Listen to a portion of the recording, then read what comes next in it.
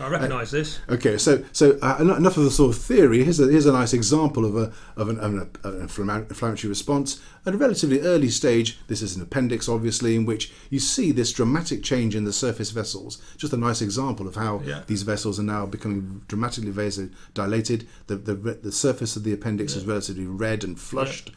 We're not yet seeing much of the migration of the polymorphs, in that the vessel changes obviously usually precede the cellular changes, in that the vessels alter and then allow the polymorphs to start migrating. So this is an early, if you like, congested appendix, but left a few more hours or days, then certainly the surface of the appendix will then start to show the cell migration. It's looking a bit more dodgy up here, perhaps. Indeed, yeah. Okay. So I mean that's a classic appendix appendicitis. It's to feel it be quite stiff and swollen and much not floppy and soft like a normal appendix. Exactly. So it's showing the classical cardinal signs of inflammation.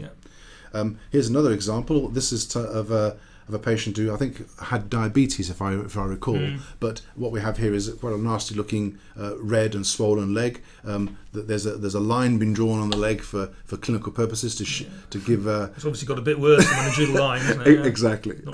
And you can see that that's looking. There's also the tissues beginning to break down, because often, even though this migration of fluid in cells is a good thing, if it causes sufficient tension in the tissues, it can actually, if you like, defeat its own purposes by then starting to cause the overlying skin to break down. So it just stretched up beyond the blood. The blood can't get into the skin. Exactly. The skin sloughs off. So where the battle is being lost, as it were. Yeah. Okay.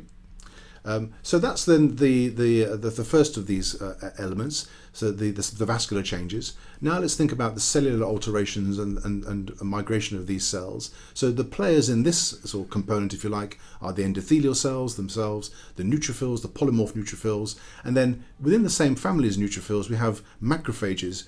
Neutrophils and macrophages both have this property of phagocytosing, that is, ingesting debris and material into lysosomes and then trying to neutralise that material. But the macrophage is the big brother, as it were. Yeah, as the name implies, macrophage, big eater. Big eater, quite so. One of those myself. Okay.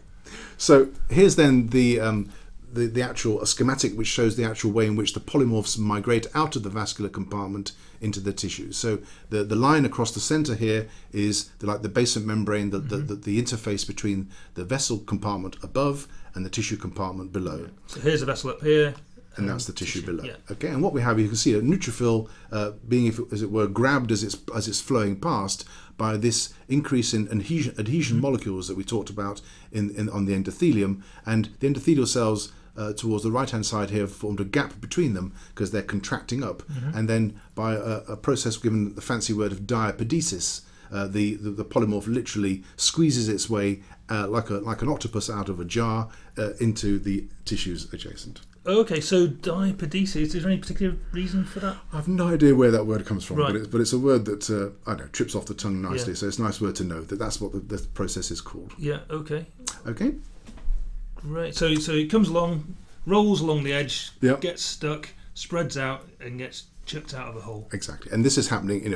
As I say, cells by the hundreds of thousands are doing this.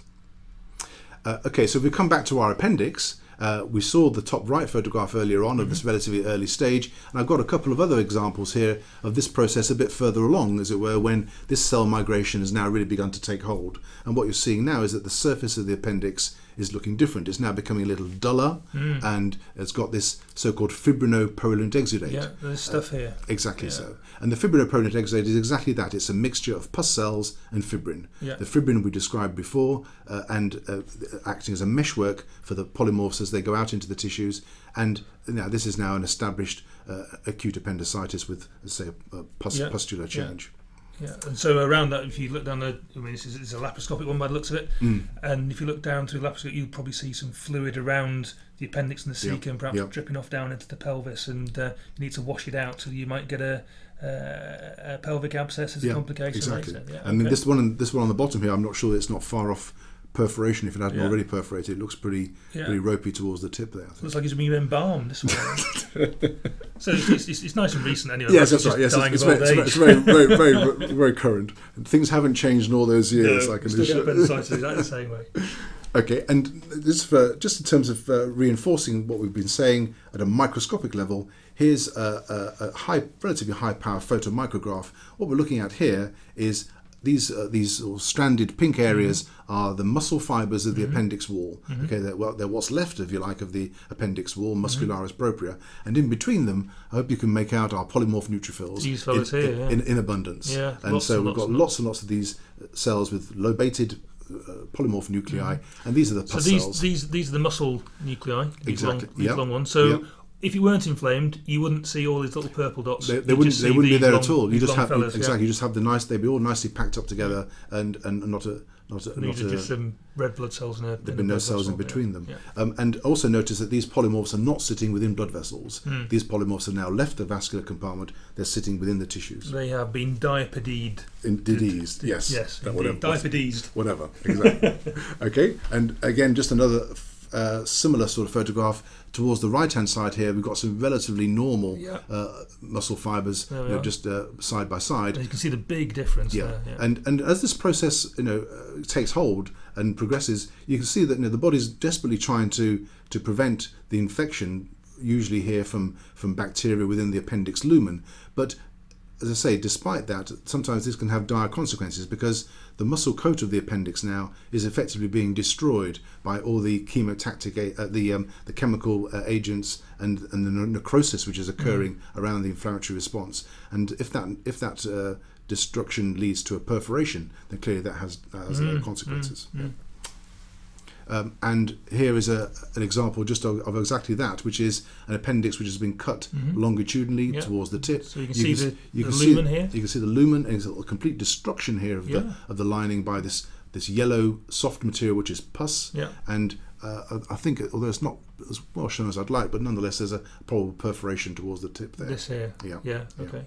Yeah, and you can see it's fibropurulent exudated again. Exactly. So it's really quite an advanced appendicitis. And of course, what this does when it gets inflamed, that inside the abdomen, it gets walled off by other abdominal structures. So the omentum comes down and tries to wall it off. Indeed. And small bowel and whatever. So the localizations on a microscopic level, but also in the body where allowed on a macroscopic level as well, certainly within the abdomen. Yeah. And this is the thing, that some patients with appendicitis, the thing does get localized and patients can heal an episode of appendicitis and end up with just a fibrotic appendix. Right. But others, of course, unfortunately, get to this stage and get risks of advanced infection.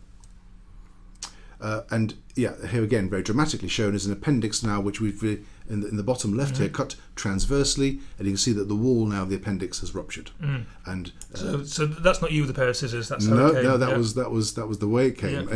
And here again, you can see the lumen of the appendix in the top right, completely filled with a sea of polymorph neutrophils, which are now rupturing through the lining of the appendix. This is the. And there are a few residual appendix glands. These are the lining of the appendix glands, and you can see they've been destroyed and have made way for the polymorphs which are pouring through. Going through the whole. Yeah. Right. Yeah. God, so quite dramatic, isn't it? Quite dramatic. Yeah.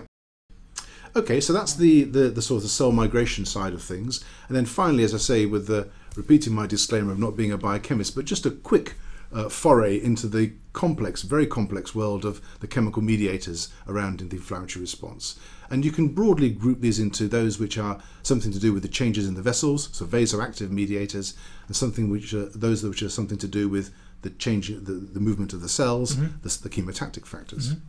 Okay, so a lot of terminology around this. It's maybe useful just to be familiar with some of these terms. And obviously, if the listener would like to do some more reading, then please feel free to do so. There are some of these factors are derived from cells, which are migrating into the tissues anyway. Some of these factors are stored within the cells, ready to be released at a moment's notice. Yep. And for example, histamine is a good example of that. Others have to be synthesized, and they're often synthesized from the neutrophil and other cell membranes, and prostaglandins and something called leukotrienes are those which have to be synthesized. And others within this group are things like platelet activating factor and other cytokines and chemokines. So as I say, don't get too bogged down with the terminology, but just to be aware that in terms of these factors, some are there ready and waiting, others have to be produced and, and manufactured as the response. So how long does it take to produce these things? That I can't say, but I would say that it would certainly be. It's a short time scale in that we're talking about within hours as the inflammatory response is occurring. Yeah. Yep. So there's all these acute phase reactants. Yeah. And so one of the ones we measure is CRP, which is acute phase protein. And so that's all sort of tied in with that. So it can be clinically useful as well as helping in the healing process and the acute inflammatory process. There are sort of biomarker, I suppose, of inflammation, things like CRP. Exactly. Okay, so that's the cell-derived, if you like, components. And in terms of the maybe again, if it's in terms of clinical interest here, is that the prostaglandins and leukotrienes that I mentioned, which are these mediators derived from the cell membranes, particularly something called arachidonic acid, these are produced via some enzymes which are known as COX-1 and COX-2, the cyclooxygenase enzymes, and we use aspirin as a good way of alleviating the inflammatory response and the pain of an inflammatory response, because these are COX-1 and COX-2 inhibitors. Okay, so that's why aspirin works, I suppose. And then there are other, as I say, the lipooxygenase pathway, which produces factors which increase vascular permeability and adhesion. But yeah, that's just a sort of bit of an aside there. And then there are also, and also just to mention the PAF that we mentioned earlier, that some of these molecules, they don't seem to have a very high press, but they're incredibly active molecules. PAF actually has the potency of 1,000 times histamine, I'm told, by biochemical friends. So it's a pretty potent agent. You have a friend who's a biochemist? Well, I do, yes. Wow. Okay, and then as well as those that are produced by the cells, there are also those that are sitting and waiting either to be produced or within the plasma, so within the fluid of the vascular compartment. And this is where the kinin and bradykinin system comes in. Again, we'll quickly rattle through these so you don't ask me any difficult questions. The clotting pathway in terms of activation of the Hagemann factor, thrombolytic system, and complement that we mentioned before, which again has a whole sort of sub array of different of agents. And if we then try to just draw this together in terms of what we saw right at the beginning, the things which occur in the inflammatory response, put it into a clinical context, we can see that there's quite often a bit of overlap in that these various agents often are contributing to more than one of the inflammatory changes that we see. Okay. So, for example, let's have a look. Maybe have something like prostaglandins, which not only have a role in terms of the pain that we see in the inflammatory response, but also have a role in producing the vasodilatation. Okay, so that's just a little breakdown of some of these agents. So it's all what's pain for? Why does it hurt? I think it's probably in order to. It's interesting. I think you can think of it in terms of maybe reducing the movement in the area, preventing use of that area in order to allow the body to heal the area and to localize it a bit more, maybe. I mean, again, coming back to our thumb, if your thumb is hurting, you're not going to use it. You're not going to incur any further damage. So you can allow the body to rest that area and therefore hopefully heal it. So it's probably useful, I suppose. Okay. Right, that's just a nice autumn picture to tell me to relax, because the rest of it's now just lots of clinical photographs. Oh, okay. But we've also, I think, then dealt with, if you like, the main issues around the inflammatory response. Just to remind ourselves, then we're talking about a stereotypic response within vascularized living tissues, which is characterized by alterations in vessels and migrations of cells on a background of a very complex biochemical orchestration. Is that the lovely campus at the University of Nottingham? I have no idea. Oh. But it's one of my favourite autumn photos. It probably is the lovely campus at the University of Nottingham, where the universities are available.